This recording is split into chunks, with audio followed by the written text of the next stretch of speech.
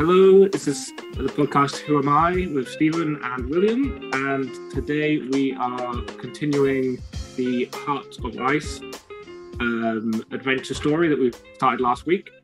If you would like to hear the introduction of the story and how it all sets up, then feel free to go and go and listen to the previous podcast episode. We're going to be continuing on from pretty much from the inn, I think. Do you want to give a summary of how it kind of sets up, or do you want me to? Yeah, let's see what I can remember. It's been 1 or 2 weeks by now. Yeah. In the beginning, we're in the Etruscan inn. Everyone's drunk. It's piled with people. Oh, first of all, we're in the future, right? There's a prologue before that says how we got here. It's the year 2300, roughly. The world is frozen over. So the map you see here is where the adventure will take place, and the Saharan desert is just an ice waste. We start out in the Etruscan inn. That's in our day Italy. So it's really cold outside. Everyone is piloting, sleeping in this pub. There are little... There's the AI Gaia. That's right. Gaia is this AI that is gone, I think, independence, like doing its own thing, keeping like surveillance of the civilization, I would say, and keeping things. Well, it's kind of an accident, right? It's trying to keep things the way they were 200 years ago, and so there are lots of tiny robots called caretakes, and they always want to repair things. What else do you remember? There was a point during the night, isn't there, that the TV almost selects, like, shows you something important. See if I can find it. The screen crackles again, becoming a rich blah, blah, blah. Maybe I should read that part again, because that was quite an important part. Then we can go, I guess. Is that good with you? Yes, we'll also need to build a character. Oh yes, of course. Wow, Stephen. That is an awesome point. We have to build our character. Are you happy doing it again on the screen? Yeah. I will use the bottom right corner of the screen for those watching to keep notes about the character. And if you're listening, then you're not missing much. It's just keeping track for us and for those watching of skills, items, money, life points, and code words that we collect. So characters, I guess. Okay. Last time I played, I was the trader, since I'm also a cryptocurrency trader. But let's try something different. You were the mutant. Oh, yeah. We should use our knowledge about our mistakes from last time to maybe survive the desert this time. Yeah. I called last episode, "Can we survive the frozen Sahara?" And the answer was no. So that's a spoiler in case you haven't listened to the last episode, but you would have gathered that from us starting over. Hopefully, we would have gone to the first episode. Okay. From what I remember, survival was extremely important. The skill survival. What else? Getting a fur coat. I'm definitely going to watch out for that. Yeah, I kept picking things that just ended up getting us too quickly through the adventure, so we didn't have. I didn't have time to find anything. Yeah, you possibly skipped over parts. Yeah, so many parts. What else? ESP was good. Well, I think we would have wanted it at some points to foretell what was about to happen.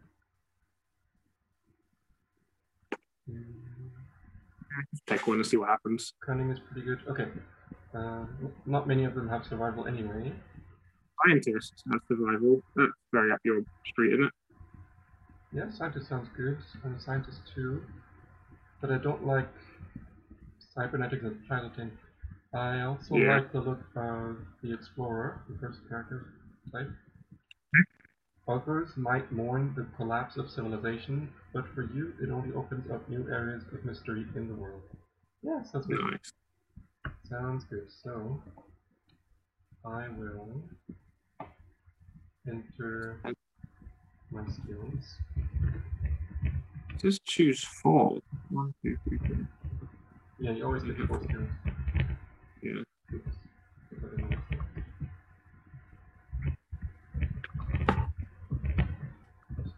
Survival. Okay, no items in the beginning. 10 life points, 30 scads. Scads is the currency. Alright. Then you can choose where to continue. Yes. So wait, just to clarify, so you get your close combat, your lore, your streetwise, and survival, and then you pick a number 4, is that right? What? Of skills. I don't think so. Are you maybe talking about the section that describes how to build your own character?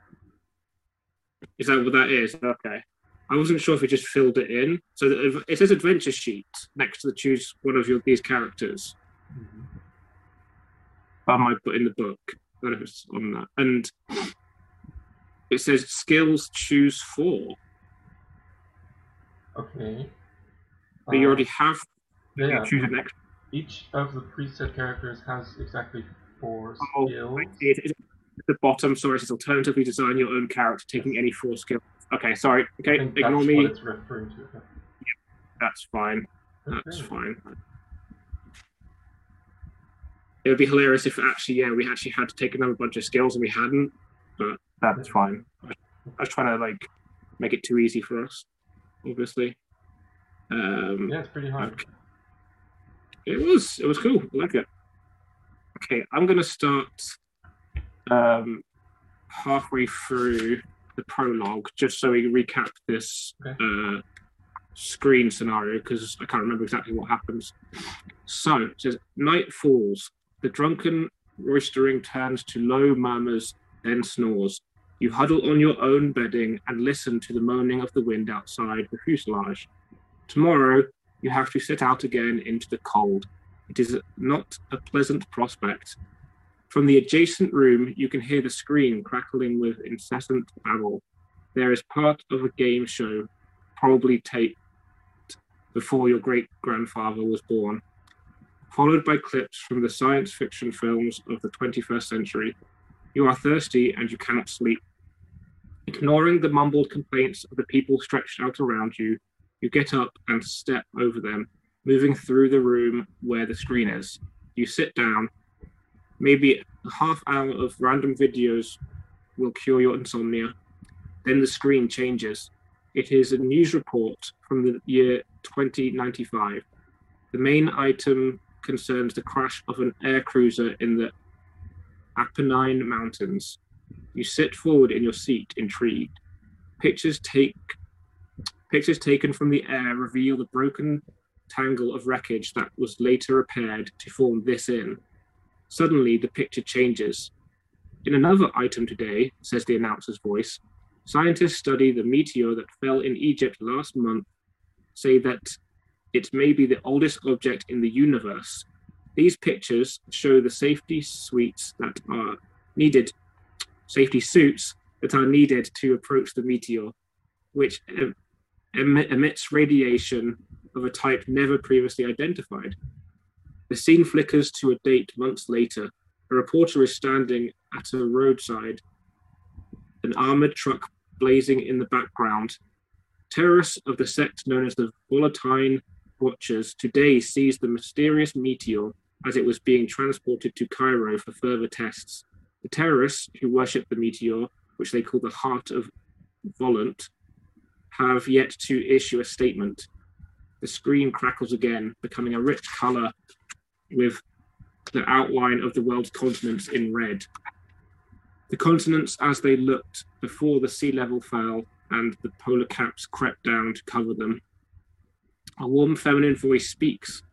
The Heart of Volant remained in the hands of the cultists for 20 years. They founded the city of Du'an in the Sahara and learned how to tap the heart's power, which they used to devastating effect in the Paradox War.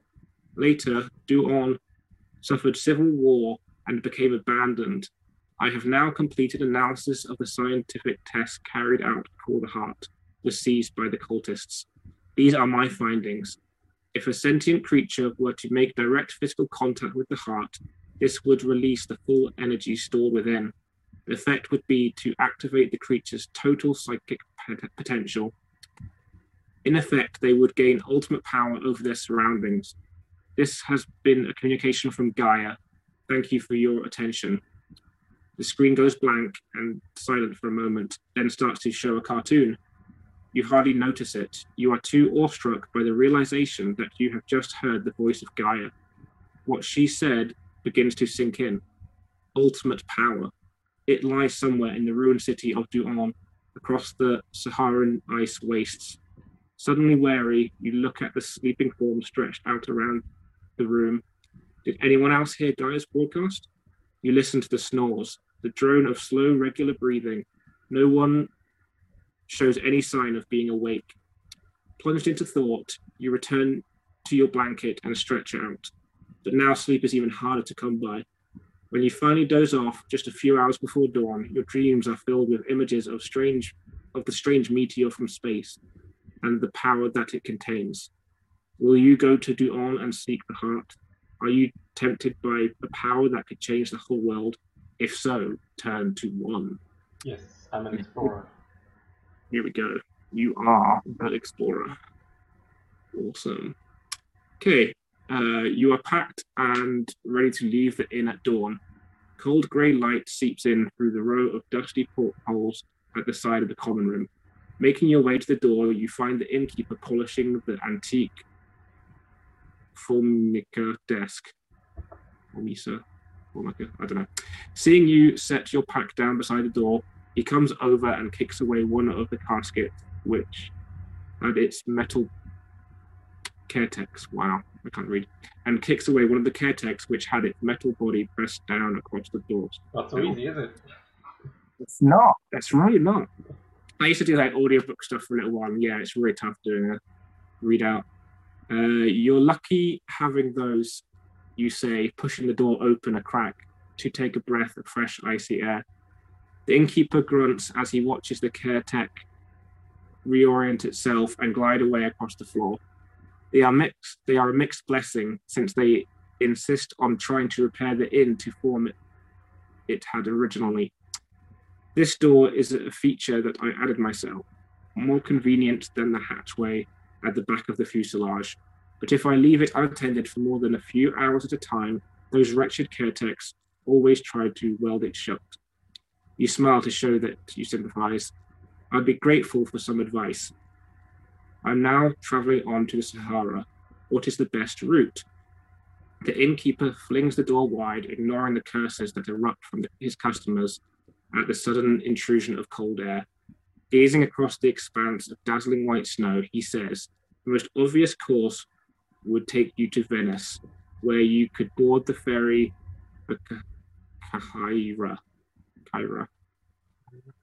I wonder if that's the new way of pronouncing Cairo. Cairo, it looks like it could be at the same place.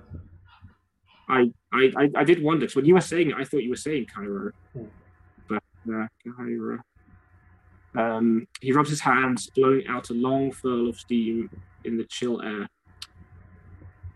Myself, I'd be tempted to go instead through the Lyonnese jungle, just to savor a bit of warmth in this frigid world. Thence across the Jib and Halter and the Atlas Mountains.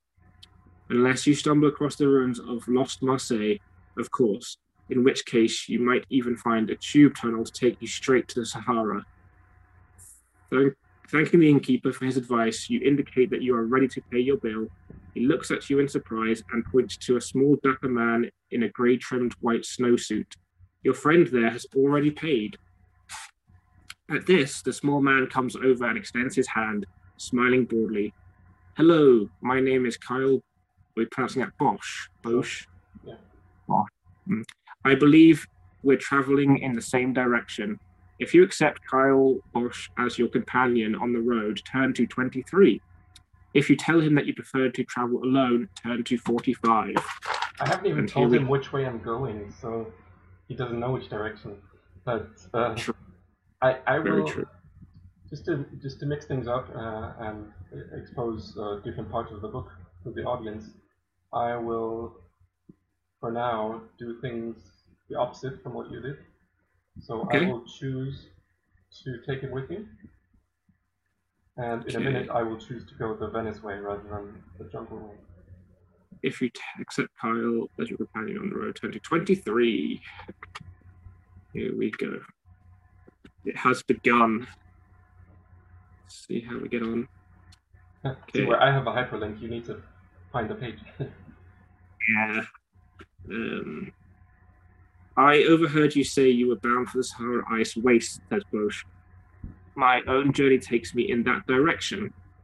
As you set off together through the deep drifts of snow, Bosch takes your arm and points to a row of black wooden posts. That is the road to Venice. We can catch the ferry from there to Cahaira. If you agreed to go east to Venice, turn to 200. If you'd rather go west through the Leonese jungle, as the innkeeper recommended, turn to 177. All right, let's go to Venice. Third page 200. Well, option 200.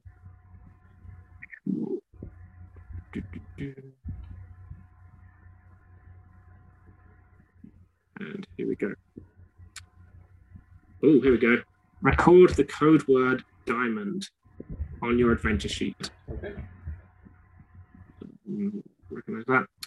Okay, your journey takes you up into the mountains where the days are dull under a leaden sky and the nights are filled with swirling snow. You subsist on a few rations brought with you from the inn, but these are quickly used up, too quickly. You must reach an inhabited area soon or outstarve. Forcing your way bent back against the glacial wind, you are traversing a narrow pass when you catch sight of a human figure on a ledge up ahead. Your cries of greeting are ignored, and the figure is hidden for a moment behind a veil of snow.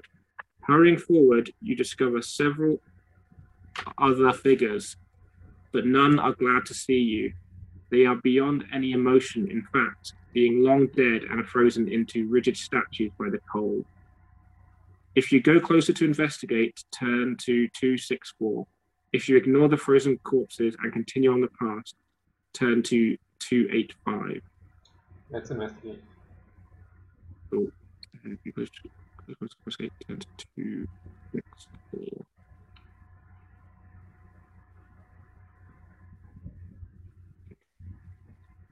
So many numbers in these. Yeah, it goes up to 450 or so. Yeah.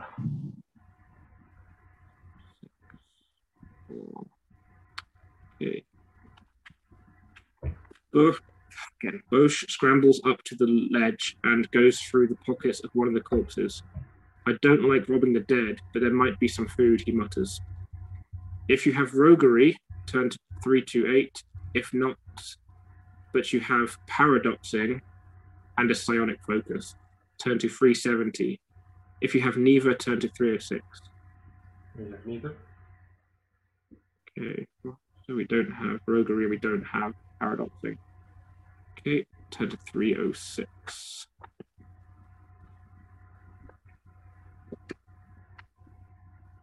Yeah, that would be a higher number. I don't know why I went back there. My brain. Okay, 306. Both shudders as he looks along the row of dead white faces. There are at least 10 corpses here in the past. Some on this ledge and others perched further along among the rocks. They must have climbed up onto the ledge to get away from the wolves, says Bosch. He's wrong. There are no wolves up here in the mountains, and these people were not cowering from predators when they died. In every case, they are frozen in postures that suggest curiosity, poised, peering out from the ledge, lines of amazement stamped on their faces, icicles across their wide eyes. Death did not surround them with slavering jaws, but stole up softly like a thief in the night. The sky is fading from grey to black. If you press on now, you will have to spend the night in open country, unprotected from the bitter wind. If you choose to do that, turn to 285. If you shelter here in the pass, turn to 349. They both sound dangerous. Yeah. I mean, you're hungry. You can always like strike up a fire and start defrosting the humans. I will shelter here.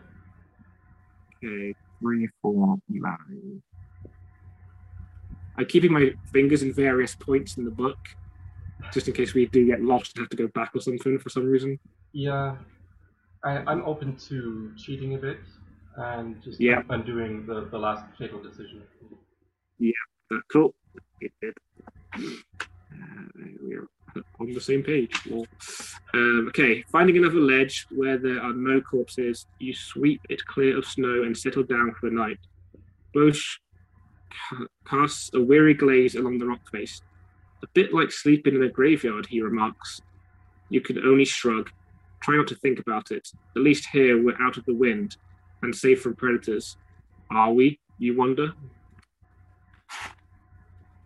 As the feeble... I do, yeah, I know. As I turn the page and find out. As the feeble daylight gives way to night, snow comes in fast flurries on the wind coursing through the pass. The sound is like a banshee's wailing. Huddled in your jacket, you try to get to sleep. Then you hear the unmistakable tread of footsteps in the snow. Someone is coming. If you have ESP and semi-focus, turn to 392. If you have law, turn to 413. If neither, you can leap out and attack. Turn to 433. Or wait here where you are. Or okay. wait. Since we have lore, let's use that. Okay, so that's 413.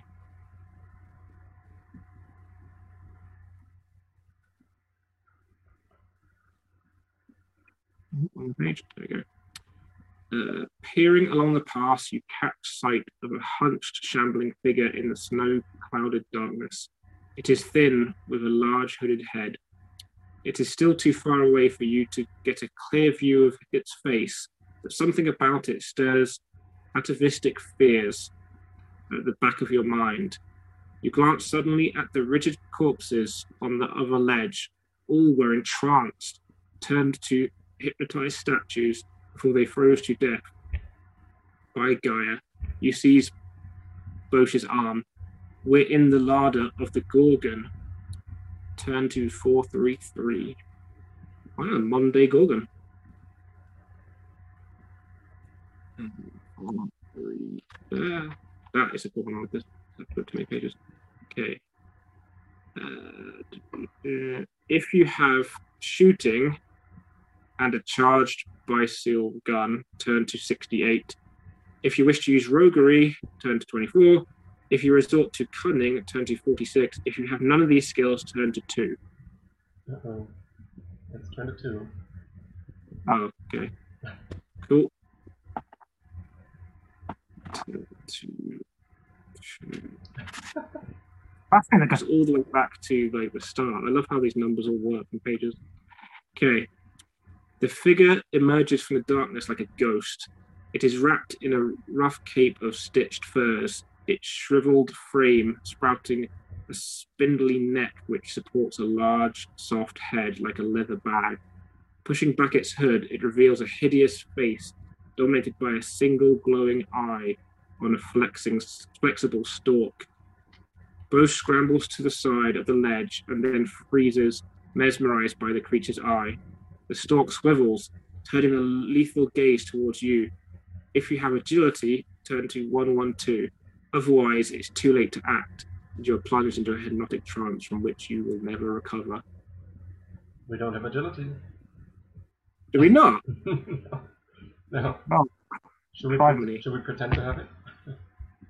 Otherwise, it's too late to act. You are plunged into a hypnotic trance from which you will never recover. Brutal. Where was the last like real choice that would set us with different? Whether to shelter or move on. Yeah. Because after that, I had none of the things needed to survive. None of the characters have lore and agility. Okay. So how about I just trade one? Streetwise for agility. Okay. Yep. So this way we survive from paragraph 2. Okay, let's go to paragraph 2. Okay, so basically what happens is a mysterious, long-lost cousin of the person that we just previously played runs through the same choices and has different skills, and then gets to the same point, finding Borsch's cloned twin, or cloned same person, who still have Bosch, and then carries on from here. So we want to go to 112 then, because we have agility, correct? Yep. 112. I love adventure books. They're so chaotic. Beautiful. Okay. With only a split second left before the creature's gaze paralyzes you, you act on raw instinct. Leaping high into the air, you somersault over its head, twisting so as to land directly behind it. The eye stalk sweeps frantically, trying to see where you went. But before the creature can bring its ghastly scrutiny to bear, you give it a hard blow across the back of the head. As it falls senseless in the snow, Bosch recovers from the hypnotic trance. Even so, it is several seconds before he has recovered his wits enough to speak. Turn to 90.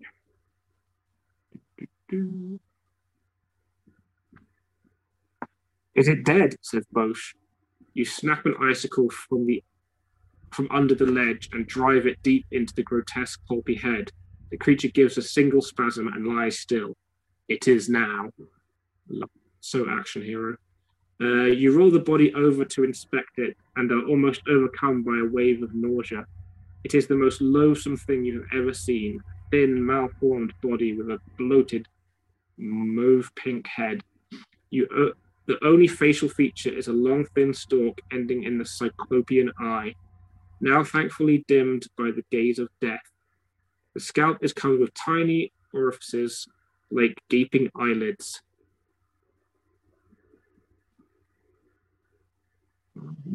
Are they breathing holes?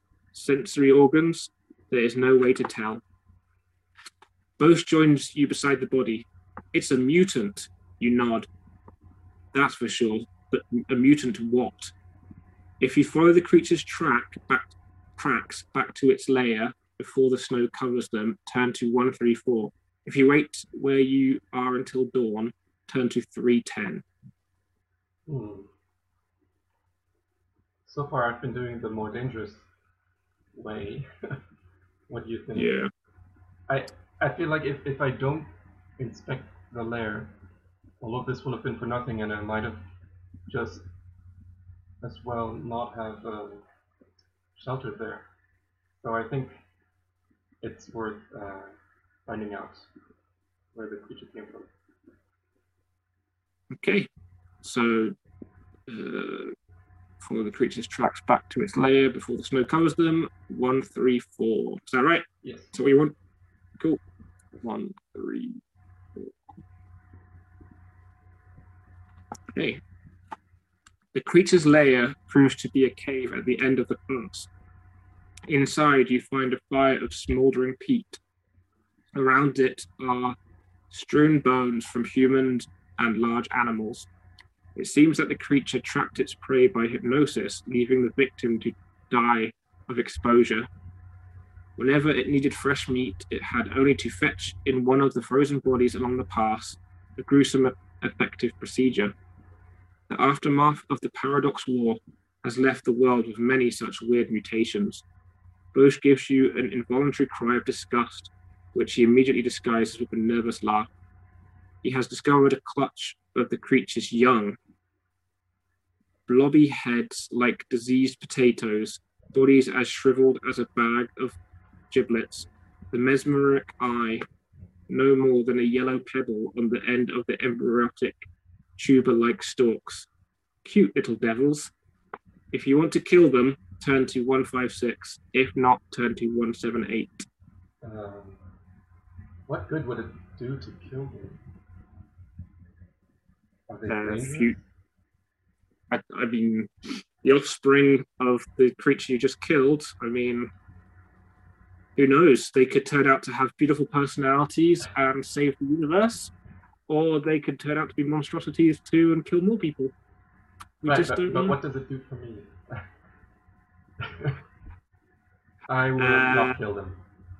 You could eat them. I don't know why I have this obsession of eating random things, but you're in a wasteland, you need food. So you're going to not kill them. Yes, very good. Oh, so merciful. Okay, if not, turn to 178.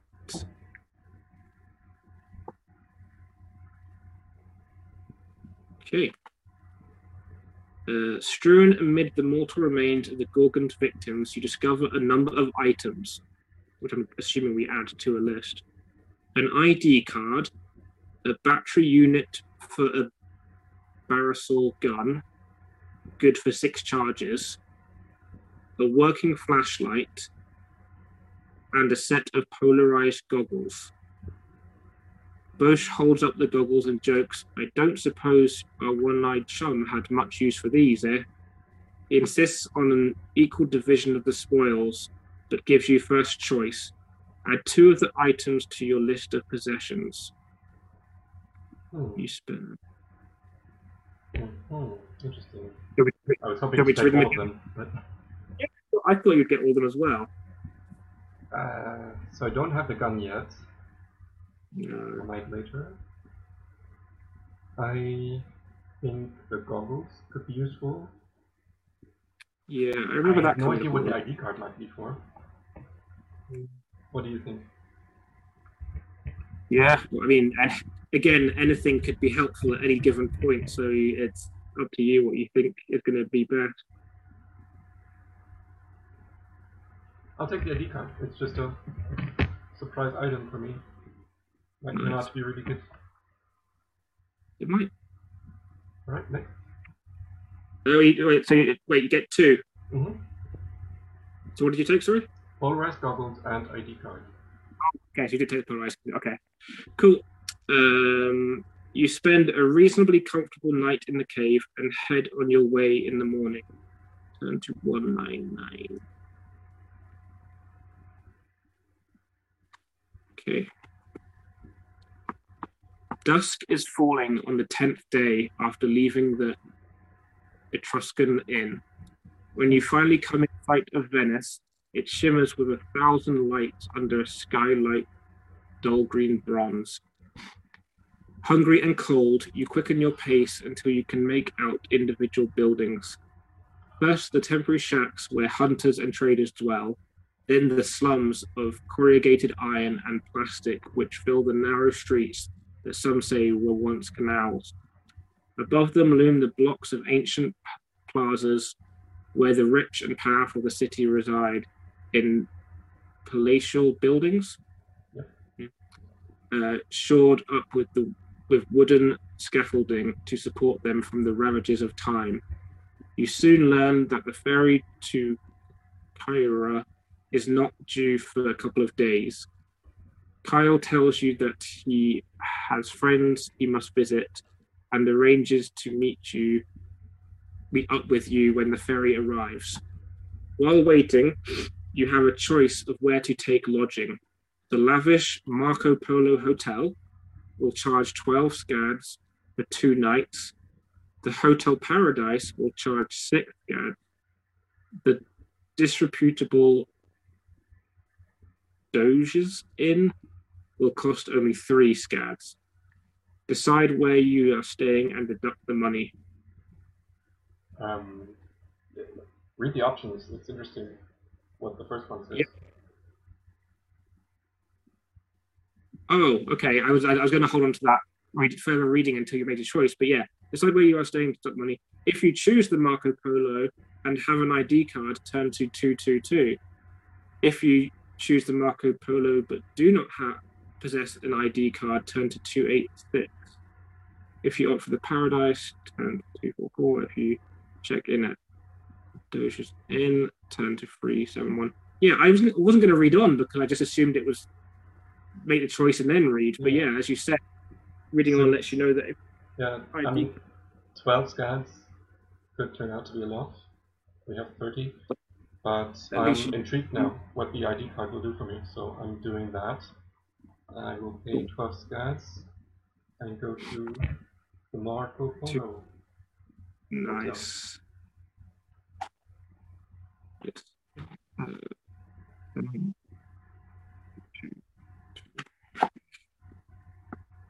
Triple T.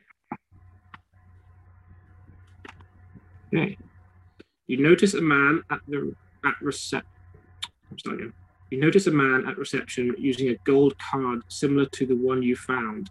After glancing at it, the clerk puts on an ingratiating smile and escorts the man through to the VIP lounge. You make discreet inquiries of a bellboy who tells you that the card holder is a member of the Society of the Compass. They're the top people, always get the best of everything. It's a sort of traveller's club then. More than a club. One gentleman who stayed here told me that he displayed his Compass ID to a mugger who threatened him in the street. The mugger was so frightened of the Compass Society's reputation that he ran off empty-handed. A useful item. You examine your own ID card in the privacy of your room. Unfortunately, the hologram photo looks nothing like you. Perhaps you can see about getting it altered somehow. Turn to 286.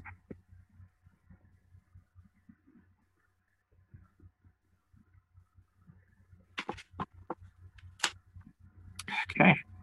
In the hotel bar, you strike up conversation with a tall, slow-eyed woman called Thendra Bay.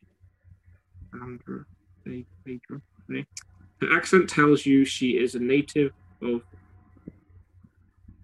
Olat, a huge space colony in Earth-Moon orbit. I hear that conditions on Olat are vastly better than on Earth, you remark over a glass of Sinfash. But perhaps you are down on business. She sips at her drink. What I seek is only available here. On Olat, the science of genetic engineering cannot be practiced for fear of infecting the colony with a deadly plague. Consequently, the only improvements that can be made to the human body are by mechanical means. Your own body appears not to need any improvement, you put in politely. Such a flirt. She continues as though you had not spoken. A friend of mine had an implant along her optic nerve so that she could tell the time merely by blinking. The device became stuck permanently on so that she could not sleep because of seeing lighted numerals in front of her eyes. Worse, it was 3 minutes fast. She finishes her drink, waving away the waiter who tries to refill it. Here on Earth, the body can be enhanced more efficiently using genetic retroviruses. Specifically, I seek a man called Malogen who is said to trade in such things. If you have Streetwise or evade Malcolm and want to help her, turn to 307. If not, turn to 329. Do we have Street? We did have it, but I sacrificed it to revive myself. So let's go on without it. Cool. That's brilliant. If not, turn to 329.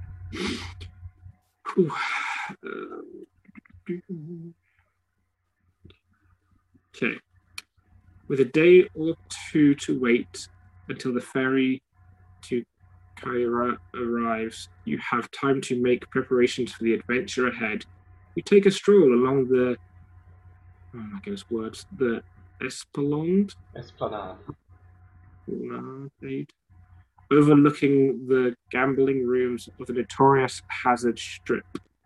Below you, in the deep alley that was once the grandest of the canals, Glaring neon lights and raucous music intrude on the wistful grandeur of Venice by night. You consider your options. If you want to spend your time trying to communicate with Gaia, turn to 351. If you want to discover more about the heart of Velant, turn to 91. If you inquire after travelers who have gone missing on their way to Venice recently, turn to 451. If you go looking for gossip about Kyle Bosch, turn to 179. If you try to find some special purchases for the trip, turn to 350. Wow, a lot of options there. Yeah. This seems like something we'll come back to. Yeah. I don't know. I want to get some knowledge, so let's inquire after travelers who have gone missing on their way to Venice. 451. Okay, 451.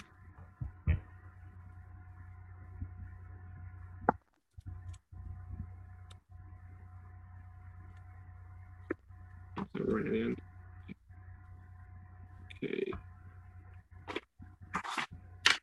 Okay, 451. In a tavern, you overhear a drunk loudly telling the barman that he will pay his outstanding bill as soon as his boss gets to town. Joining the conversation, you learn that the man has been waiting for several weeks for the arrival of his prospective employer, a wealthy member of the Compass Society. He's a very influential man, mutters the drunk, glaring at the barman. I'll do all right once I'm working for him. What could have happened to delay him, you wonder? The barman chips in. If he came across the Apennines, can't read, can I? He may have been delayed permanently.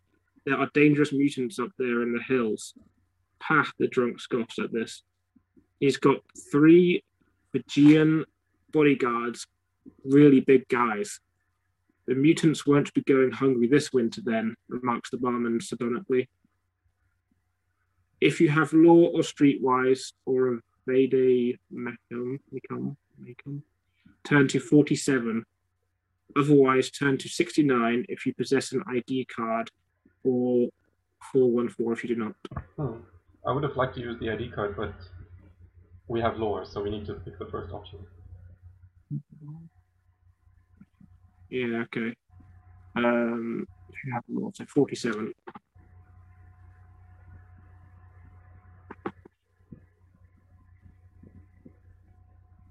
We already read this. Anyway, the Compass Society is an international organization whose membership consists entirely of the rich, powerful, and privileged. Possession of one of the coveted gold membership cards marks a person out as someone to be respected. With full access to the society's wealth and lavish resources, although the society is not represented here in Venice, you know that it has premises in Darlabad, Benzant, and Kyra. It's on the map, they'll tell you the places that it actually the society is represented. If you possess an ID card, turn to 69. If not, turn to 414. Okay. So 69. Yes. Do you want to keep track of where the society is actually represented in case you want to go there? I made a screenshot. Nice, cool. All right, I get way ahead of me. I like it. 69. Okay, the drawback to using the card is the holographic picture on the front, which looks nothing like. If you have roguery, turn to 452. Without roguery, you must either try to get the picture altered or else give up on it for now. If you want to get the ID card altered, turn to 113. If you have streetwise,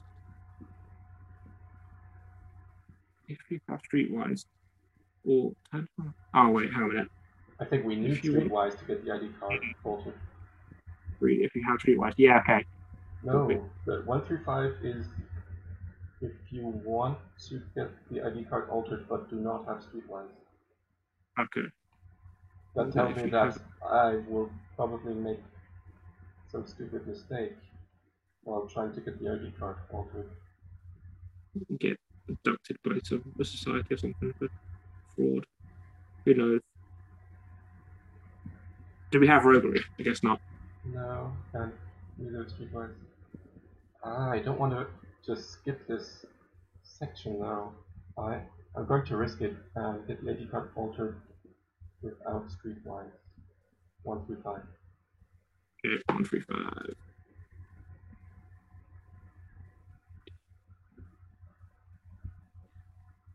Okay. You show the card to various forgers around town. One tells you that the process involved in altering a hologram is very expensive, since lasers and other rare devices are needed.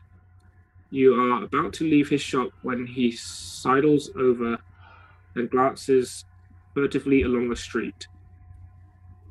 Dusk squats over the city, pouring dank, slushy snow from a colorless sky. He lowers the blinds.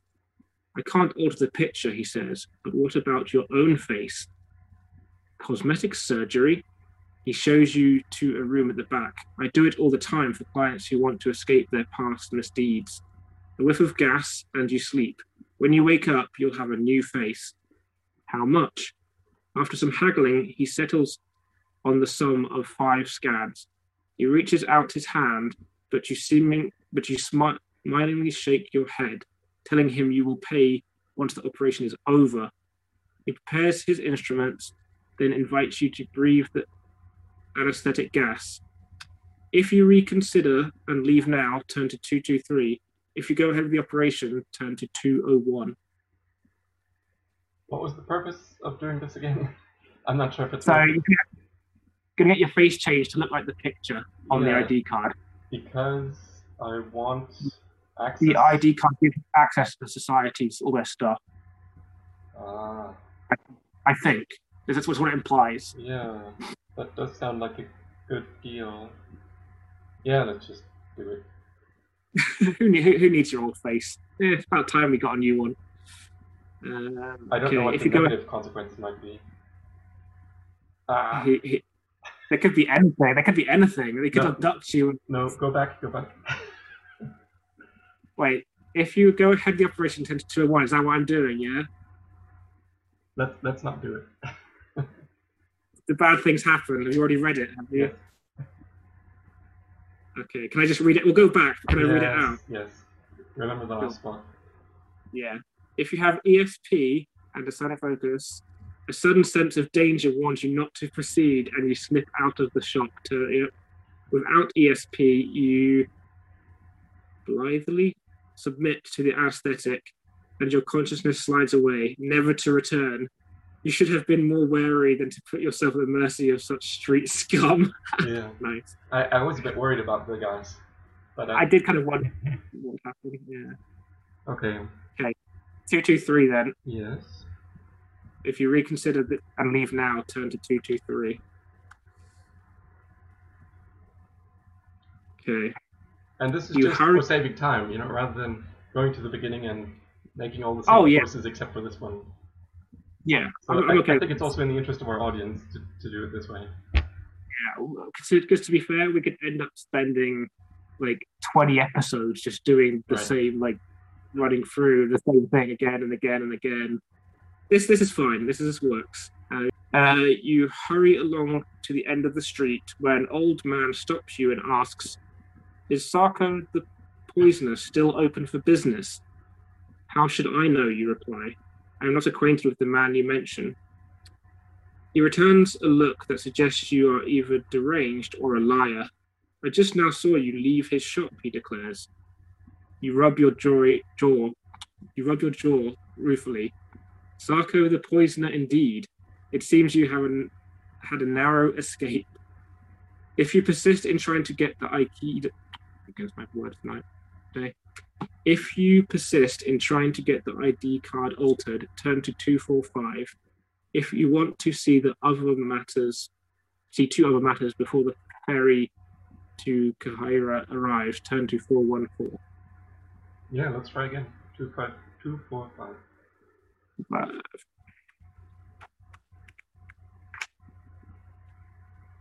Okay. You eventually find a man. Hey, did we pay? No. No. No. Okay. We ran away. And in some alternate universe, we died, but that didn't happen this time around. Honest. You eventually find a man who can do what you want. A fat, sweaty fellow with a profusion of ancient tools and devices strewn around his shop. Guiding his laser by hand, he makes a few deft changes to the image on the card until it could pass for your own likeness. 5 scads, he says, holding it out for you. 5, you scowl. Membership of the prestigious Compass Society is usually much more expensive than that, he says with a shrug. You consider snatching the card back, but the fat man cannily anticipates you and holds it close to the laser beam until you pay. If you agree to his terms, cross off 5 scads and acquire the code word Proteus. If you refuse to pay, he destroys the ID card and you must delete it from your list of possessions. Yeah, I like the deal. Cool, so you pay 5. Yeah. Take down the word Proteus. And we turn to 25. Dawn hides behind a blanket of dark snow-laden cloud. Huddled in warm furs, a group of travelers make their way to the quayside to await the ferry. As you approach the ticket kiosk, you see an old man propped like a limp sack on a bench facing out to sea. He is crippled, having no legs, and his face has the look of a clay effigy that has crumpled in on itself through sheer age. A puff of white hair halos his liver-spotted pate. Poor old devil, you think as you pass him. He looks up. Keen hawk eyes meet your own. I don't care for your pity, youngster, he snaps. I'm sorry, you say. I didn't mean... And then it hits you. He can read your mind. Of course I can read your mind. Have you never heard of Baron... Oh my goodness. Sarisaurus? I hate names that I cannot pronounce. You never heard of Baron Sirasis. Before you can reply, he hauls himself to the edge of the bench. It seems to you that he is about to fall to the ground, and you take half a step forward, but he glares at you and says, I don't need your help either. To your amazement, he rises into the air until he is hovering in front of you, his gaze level with yours. For a moment, your eyes lock. You hear his words of warning, not spoken, but burning their way into your mind. Don't go to Duron if you want to live. Abruptly, he turns and drifts away. The woman standing behind you in the queue glances after him and says, That's Baron Sirius. Psoriasis. Oh, psoriasis. Psoriasis? Yeah, come on. One of the lords of Benzant. He's said to be the most powerful psionic alive. You have never before seen a man with enough psiokinetic power to levitate his own body. Indeed, who can doubt it, you reply. If you have the code word diamond, turn to 224. If not, turn to 202. We have it. I think we got it for taking Kyle Bosch with us. Yeah. I'm not sure.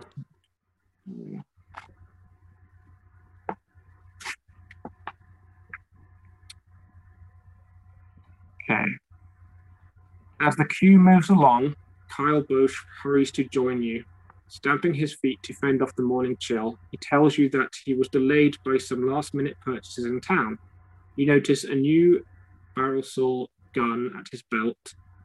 We're on our way now, he says excitedly, grinning as he stares out into the mist over the sea. The adventure's begun. A problem arises when you reach the ticket office.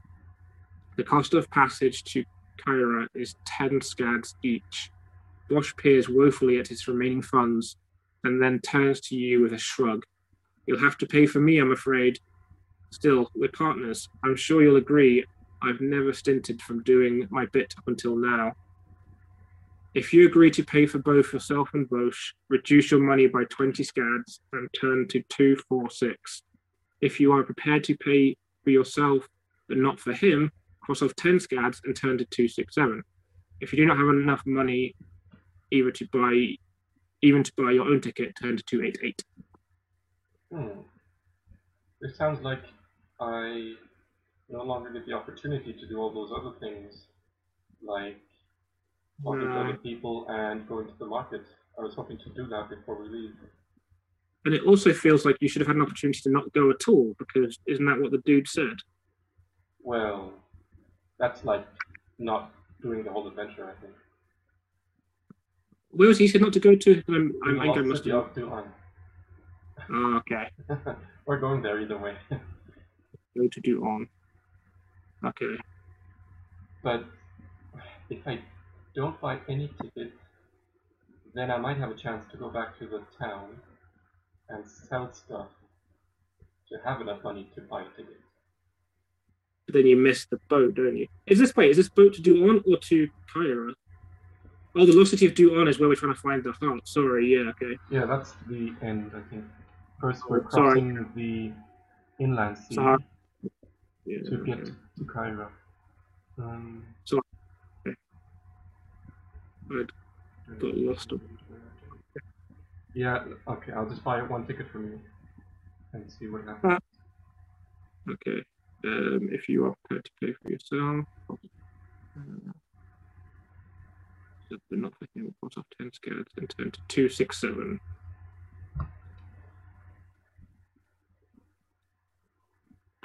Okay. Both frowns in indignation and amazement. I cannot understand your attitude. I've worked very hard getting you this far, and now you propose to abandon me. You thank the official for your ticket and then turn to Bosch, saying, in the area of wilderness survival, you turn out to be... Let me start that again.